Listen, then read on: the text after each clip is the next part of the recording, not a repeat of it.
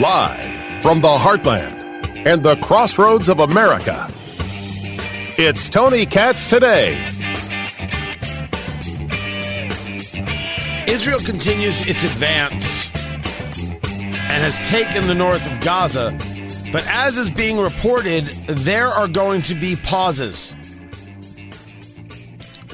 I'm bothered, but this is Israel's war to fight, not mine. Tony Katz Today. 833-GOT-TONY, 833-468-8669.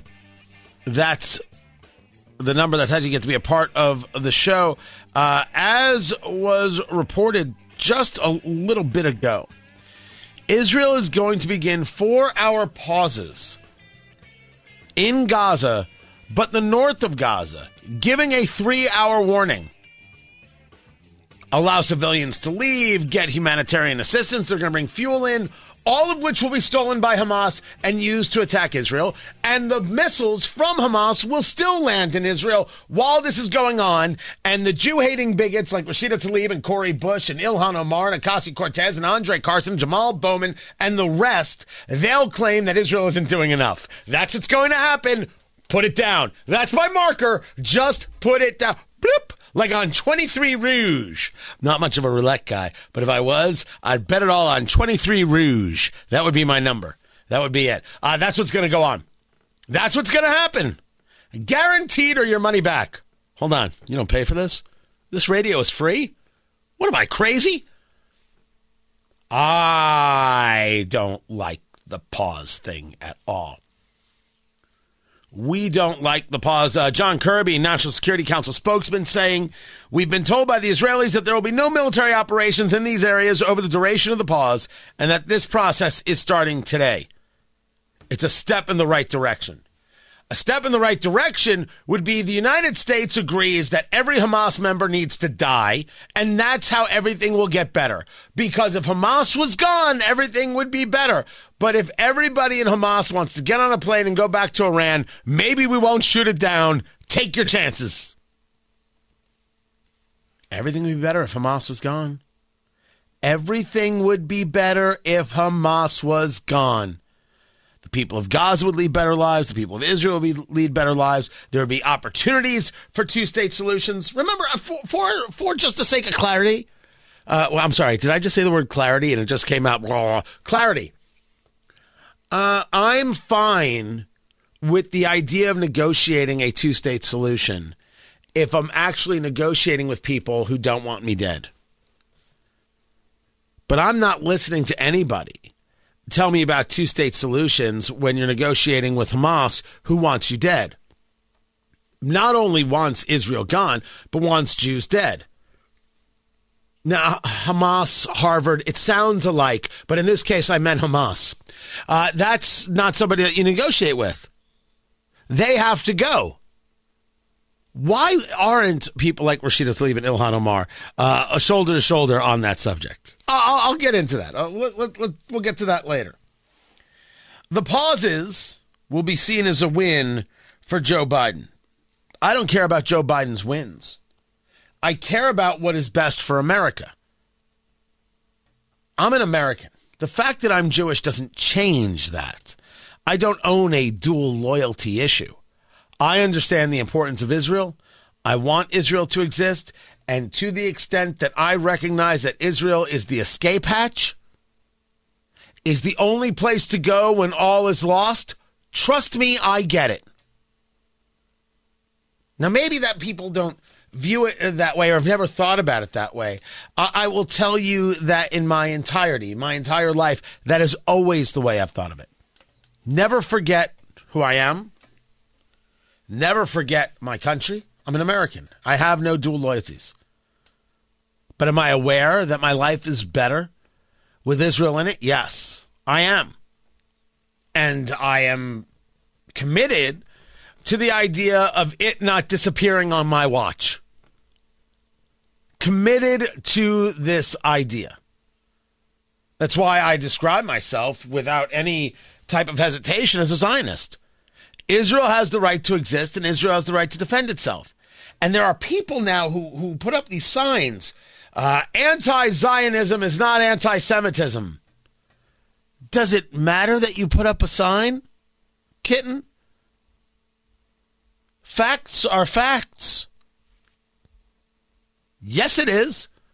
The people screaming anti-Zionism aren't talking about just getting rid of Israel. That's not factual. So we can put that one to bed. But going back to what is happening here with these pauses, I don't know. I don't like the fact that it's being characterized by the White House as a significant first step. I don't like the fact that the pressure is upon Israel to do this, to do that, do the other. And there is no pressure from the political left on Hamas at all. At all. I am not pleased with what I'm seeing. I'm not. I am concerned that this leads to bad things. I am concerned that I cannot fathom the pressure that would bring this about. And I'm concerned that I might not be able to see around all the corners that they are looking at to see how this might play in their favor. What does Israel win? Well, it proves that Hamas can't be trusted. We already know that. I don't need to show that anymore. Am I right or am I wrong? Just if we can double check this. Wasn't there a ceasefire in place on October 7th? I swear, I've read so much, like you have, we go through so many things, some things kind of merge together. Wasn't there a ceasefire already on October 7th when Hamas just decided to airlift in and murder 1,400? And what is this story about the AP reporters? Because I will admit, I'm a little bit vexed. Follow me on this. The story goes that AP, the Associated Press, and Reuters, their pictures of what Hamas did to Israelis leads to the recognition that reporters for the Associated Press and Reuters were embedded with Hamas and knew the attack was going to happen. If you take a look at the photos, you're like, man, we got stuff out quick. No. There are 4 names that appear on the Associated Press's photo credits for the area on October 7th. They had pictures right from the beginning. Palestinians from Gaza entering a kibbutz.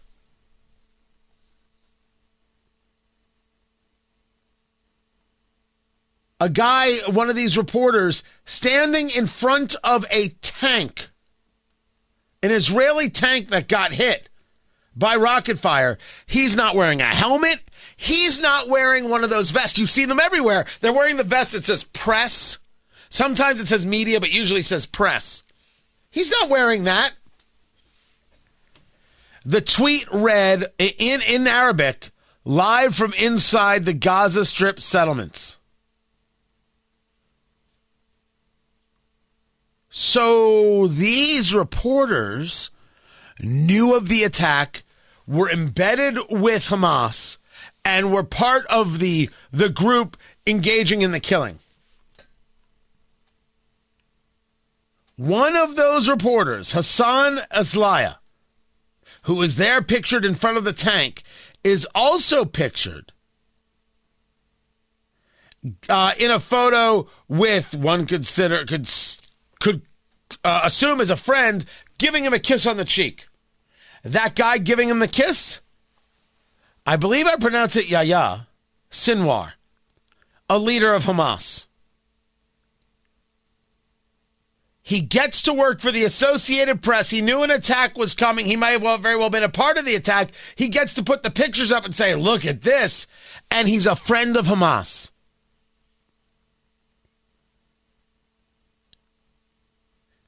Now, does he work for the Associated Press on the regular? Or was he just there? He had all these photos. So therefore, the Associated Press said, hey, this is great. We could use this. Thanks.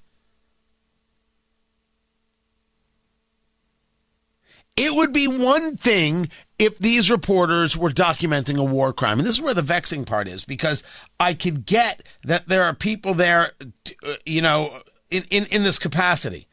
Yes, this horror is happening, but they didn't commit the horror. They are documenting it. And there is a reason for the documentation.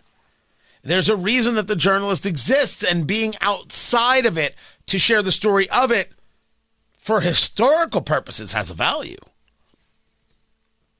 That doesn't seem to be the case here.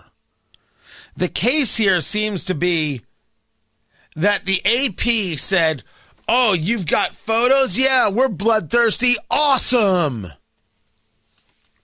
Dang. Was this part of the plan? Was this part of the thinking? The Associated Press denied any advanced knowledge of the attack. The quote, the Associated Press had no knowledge of the October 7 attack before they happened. The role of the AP is to gather information on breaking news events around the world, wherever they happen, even when those events are horrific and cause mass casualties. AP uses images taken by freelancers around the world, including in Gaza. But they also have decided to cut ties with this freelance reporter for the Associated Press. If we are going to translate and be grown-ups here, we would say, holy cow. Hamas terrorists took pictures of the atrocities and then sold them to the AP for a profit. I guess I'm no longer vexed. That seems to be all good now. There's nothing vexing anymore. Holy cow.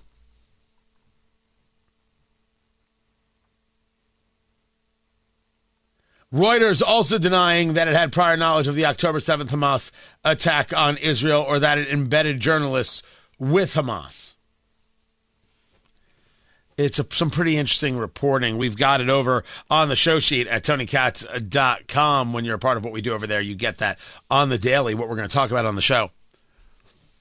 Man, oh man. It's an ugly world. Ugly world. It could be a lot better world if Hamas would just stop being murderous bastards and people like Rashida Tlaib would say, hey, stop being murderous bastards. But she doesn't do that. And her Jew-hating cronies don't do that.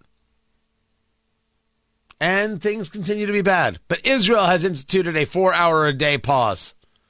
We'll see how that goes. This is Tony Katz Today.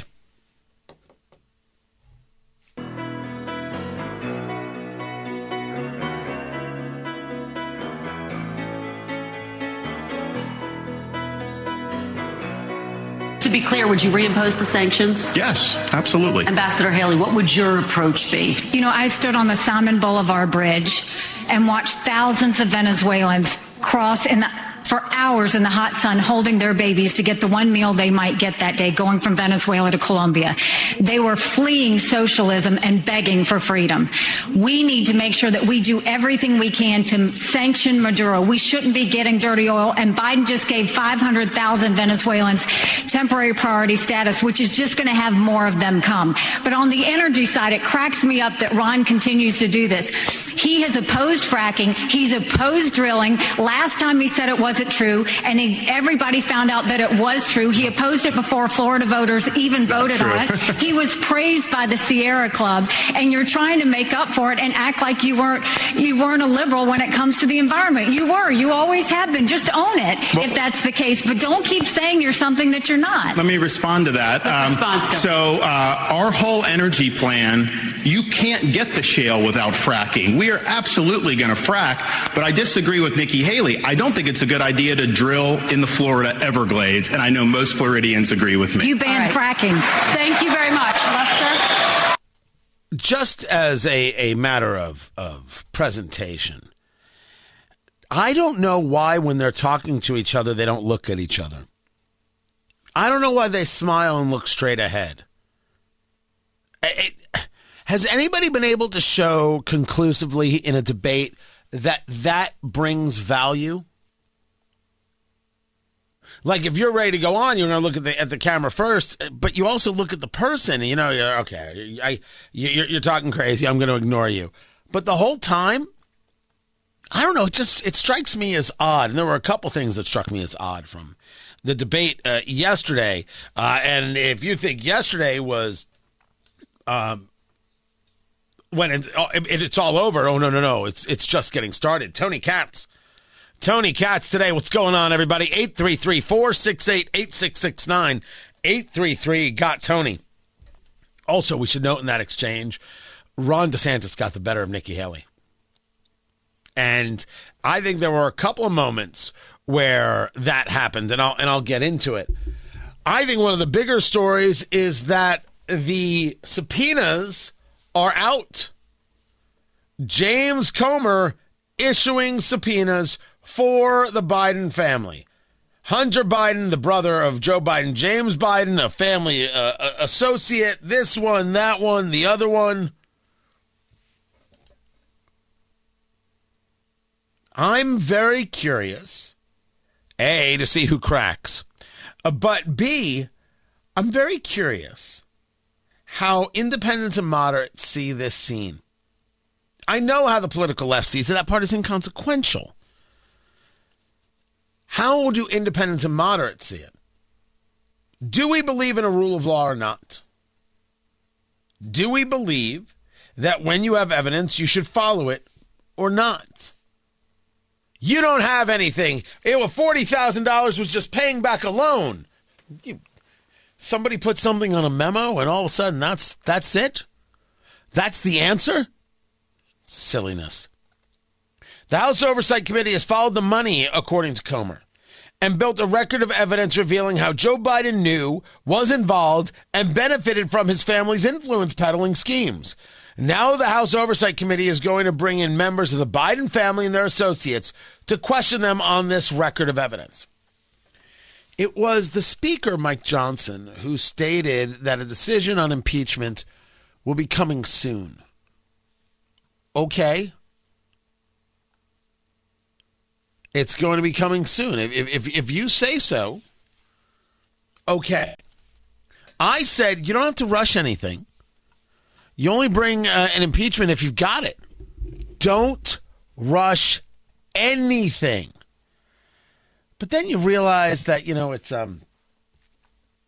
it's November in 2023. If you're going to do something, you're going to have to very well do it soon. If you ask me whether or not I want to impeach Joe Biden because I'm into retribution, I am not. If you tell me that Joe Biden should be impeached because it clearly shows he took bribes, then absolutely. But I am much more interested in the impeachment inquiry because I am interested in getting the information out to the American people. I want them to see. I want to see whether or not Americans react to the money, to the conversations, to the text messages, to the relationship with China and Ukraine.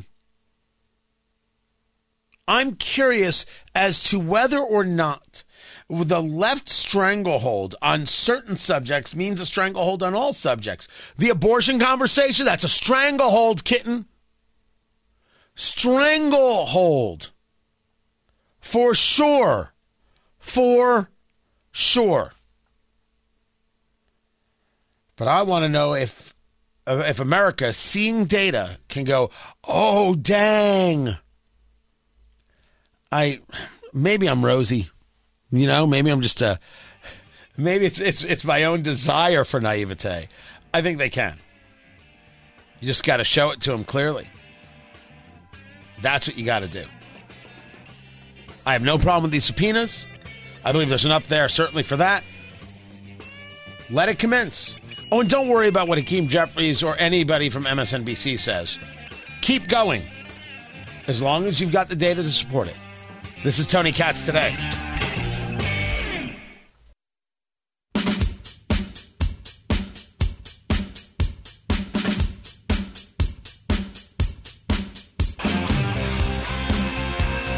This country is in trouble, and the elites that have put us here, they don't care about you. They don't care that you're having to grapple with higher grocery prices or have higher gas prices. They don't care that your family's less secure because of the open border that's allowed drugs and even terrorists to come into this country. Well, I care. I am not going to sit idly by and let this country continue its downward spiral. We need leadership, and we need it now. I'll take the hits, I'll take the arrows, I'll take the slings, because ultimately it's not about me. It's about you. I will fight for you. I will make sure to lead this country's revival, and I will win for you and your family. Actions speak louder than words. We don't have time for excuses, and it's not something that we're going to be able to have all these distractions. As a veteran, I will get the job done. Now, if you look where we are now, it's a lot different than we were in 2016. And Donald Trump's a lot different guy than he was in 2016. He owes it to you to be on this stage and explain why he should get another chance. He should explain why he didn't have Mexico pay for the border wall. He should explain why he racked up so much debt. He should explain why he didn't drain the swamp. And he said Republicans were going to get tired of winning. Well, we saw last night, I'm sick of Republicans losing. In Florida, I showed how it's done. 1 year ago here, we won a historic victory, including a massive landslide right here in Miami-Dade County. That's how we have to do it. So I promise you this, as the nominee, next November, I'll get the job done, and as president, I will deliver. Your time is up. Let me turn to one of the very few moments Donald Trump's name came up in the debate last night. Tony Katz. Tony Katz today, 833-468-8669, 833-GOT-TONY. Who do you think won? Let me know. Give me a call on the Twitter X at Tony Katz, or, of course, Tony at TonyKatz.com. It's hard to think that there's a winner when Trump's not on the stage. And it's hard to think that anybody could be a winner if they weren't going to bring up Trump. I was floored at how no conversation existed. There was that from Ron DeSantis. And then there was a quick piece at the end of a larger statement from Chris Christie. And in a safer world, American innovation, American hard work has always been the thing that has driven our country to greater things. I'm going to be the president who will do those big things. We're not going to be small, and I'll say this about Donald Trump. Anybody who's going to be spending the next year and a half of their life focusing on keeping themselves out of jail and courtrooms cannot lead this party or this country, and it needs to be said plainly. That was it. They're in a place where they have to have massive disruptions in order to change the status quo, because the status quo has Trump up by 30. You got to shake it up, kitten. You have to shake it up. And no one did. No one even tried. And I don't understand why. As far as debates go, I thought it was good. I thought the questions were mostly excellent. I'm going to break it down with Noah Rothman of National Review and Kurt Schlichter of Town Hall a little bit later. Questions about the military, questions about abortion, questions about Israel. More on Israel than I actually thought that they would do. There was actual discussion and conversation and philosophy. And then, of course, there was just total insanity. But isn't that kind of Vivek Ramaswamy's, isn't that kind of his thing? That's what he does. Well, I want to laugh at why Nikki Haley didn't answer your question, which is about looking at families in the eye. In the last debate, she made fun of me for actually joining TikTok while her own daughter was actually using the app for a long time. So you might want to take care of your family first. Leave my daughter out of your voice. Daughter. The next generation of Americans are using it. And that's actually the point. You have her supporters propping her up. That's fine. Here's the truth. You're just the easy answer. That last line, you're just scum. I don't think Vivek understands that this stuff doesn't help him. It doesn't. There's no way anybody would pick Vivek Ramaswamy over Donald Trump. As a matter of fact, the amount of emails I get just anecdotally that they think that Vivek is a surrogate for Donald Trump is through the roof. I don't actually believe so because I don't think Ramaswamy's ego would allow him to do such a thing. I just don't see that as the reality. I see the reality is that he can make a strong statement. He has got this capability, and he can move rather quickly on his feet. But he so loves the sound of his own voice. Let me give you an example of a back and forth. This was Ron DeSantis on college campuses being held responsible for the Jew hate that happens. I was the first presidential candidate to say, if you are here on a student visa as a foreign national, you're making common cause with Hamas, I'm canceling your visa and I'm sending you home. No questions asked. Second, I have friends here in Florida who their kids do not feel safe even going to university campus at all outside of the state of Florida. You have Jewish students fleeing for their lives at Cooper Union. Joe Biden should have the Department of Justice on these college campuses and holding the universities accountable for civil rights violations. When you should not have money going to these places. I already acted in Florida. We had a group, Students for Justice of Palestine. They said they are common cause with Hamas. They said, we're not just in solidarity. This is what we are. We deactivated them. We're not going to use state tax dollars to fund jihad. No way. And what is Biden doing? Not only is he not helping the Jewish students who are being persecuted, he is launching an initiative to combat so-called Islamophobia. No, it's the anti-Semitism that's spiraling out of control. That is what we have to confront. And as president, I can tell you this, we are not going to stand for this on college campuses any longer. So he's talking about taking away the funding, that there is a role for government to play to not allow dollars to flow to people who are going to act like that. Vivek Ramaswamy has a different take. These kids, they have no idea what the heck they're even talking about when they're siding with Hamas over Israel. They are fools.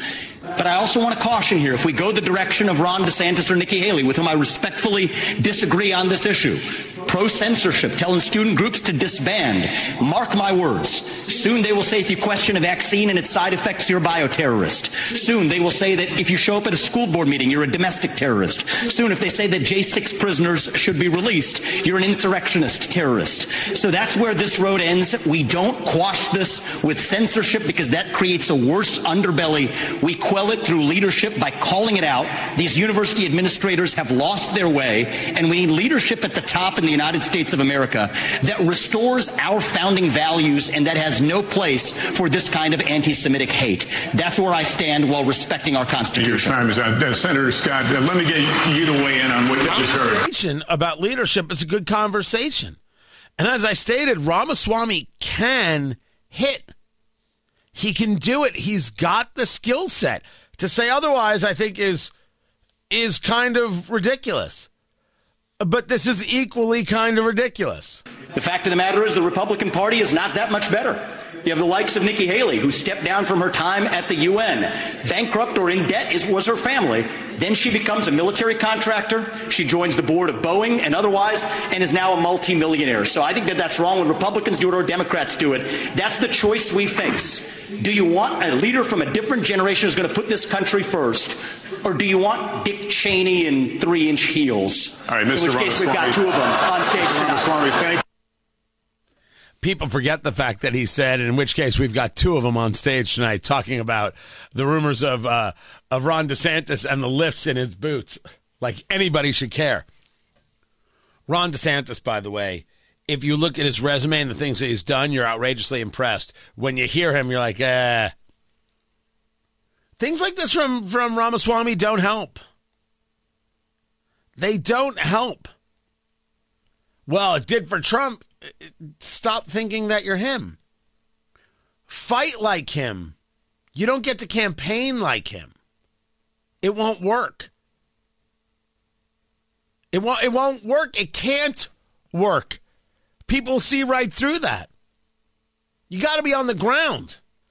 You got to be actually campaigning. You got to actually be out there asking for the vote. And if you'll notice in Ron DeSantis' close, he actually asks for the vote.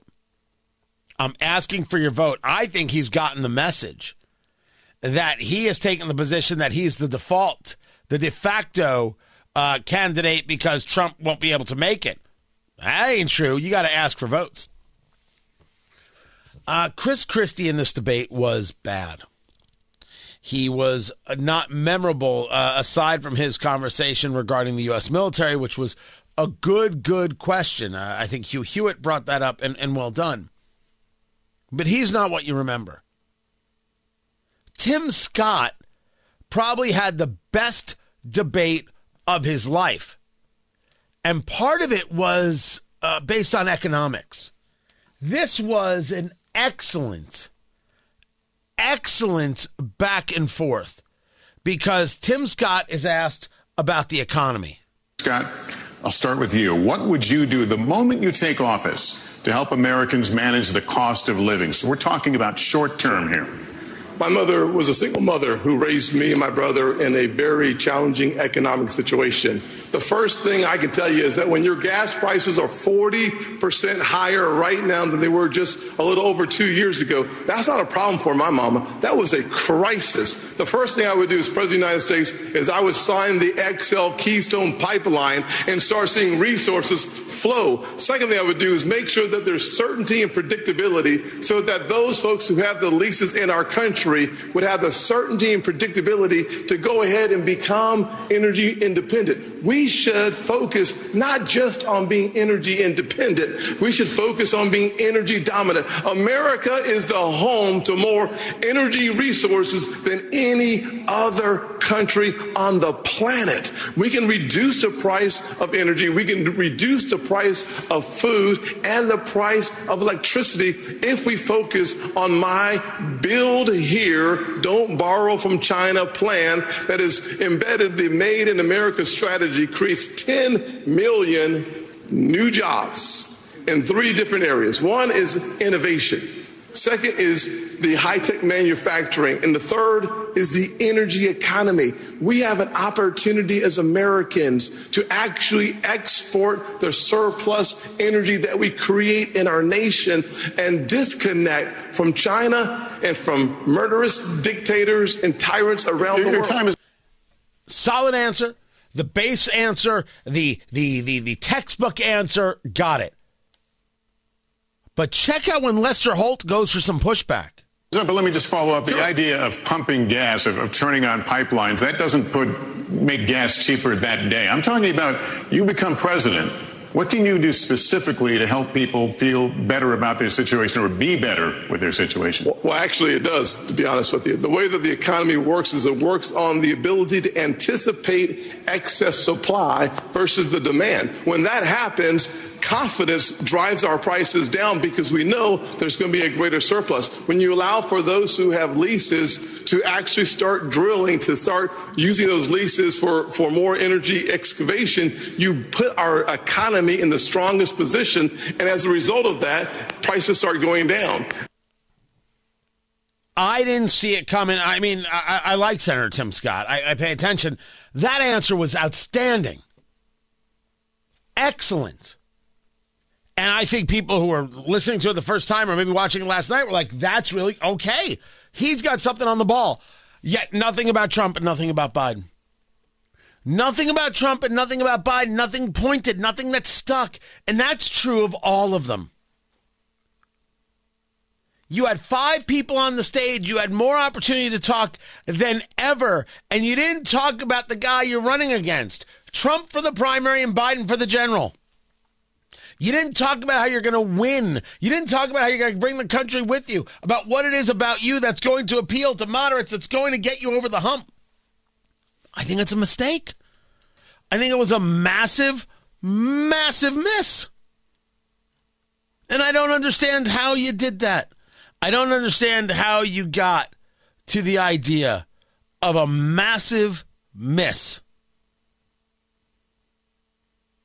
Question is, will they miss again in December? because there will be another debate on December 6th. It'll be on News Nation, and the moderator, Megyn Kelly, which would make me think she's about to get a job on News Nation. I wonder how upset Chris Cuomo is. Megyn Kelly is going to moderate with Elizabeth Vargas of News Nation and, the editor of Free Beacon, Washington Free Beacon. Does Trump show up to that one? People have argued Trump isn't showing up because he doesn't have to show up because he's so many points ahead. I argue he's not showing up because it might hurt him in his legal issues. I think I'm more correct than the points because he wouldn't worry about, I don't think he would worry about still being ahead. His ego would not allow that. He would just be ahead, and that would be that would be the ball game. So but either way you do it, either way you go about it, does there come a moment where he has to show up? If I take a look at the latest New Hampshire poll, he's up by 30 with Haley now at 19% and Trump at 49%. If I take a look at the Iowa poll, the Trafalgar polls, or the latest in Iowa from Trafalgar Group, Trump 44, DeSantis 18, Haley 15. Trump's up by 26, ticking downward, but still a massive number. If I take a look nationally, the newest poll is the TIPP poll. I got to look at the data there. Trump 60, DeSantis 13, Haley 5. I don't know about that. Is Trump going to show up in Alabama? That's the question. And if he does, maybe then they'll actually talk about the elephant in the room. I'm Tony Katz.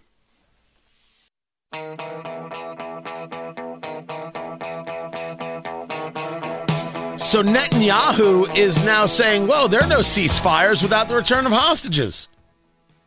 There are other people saying this idea that Israel's going to take a pause.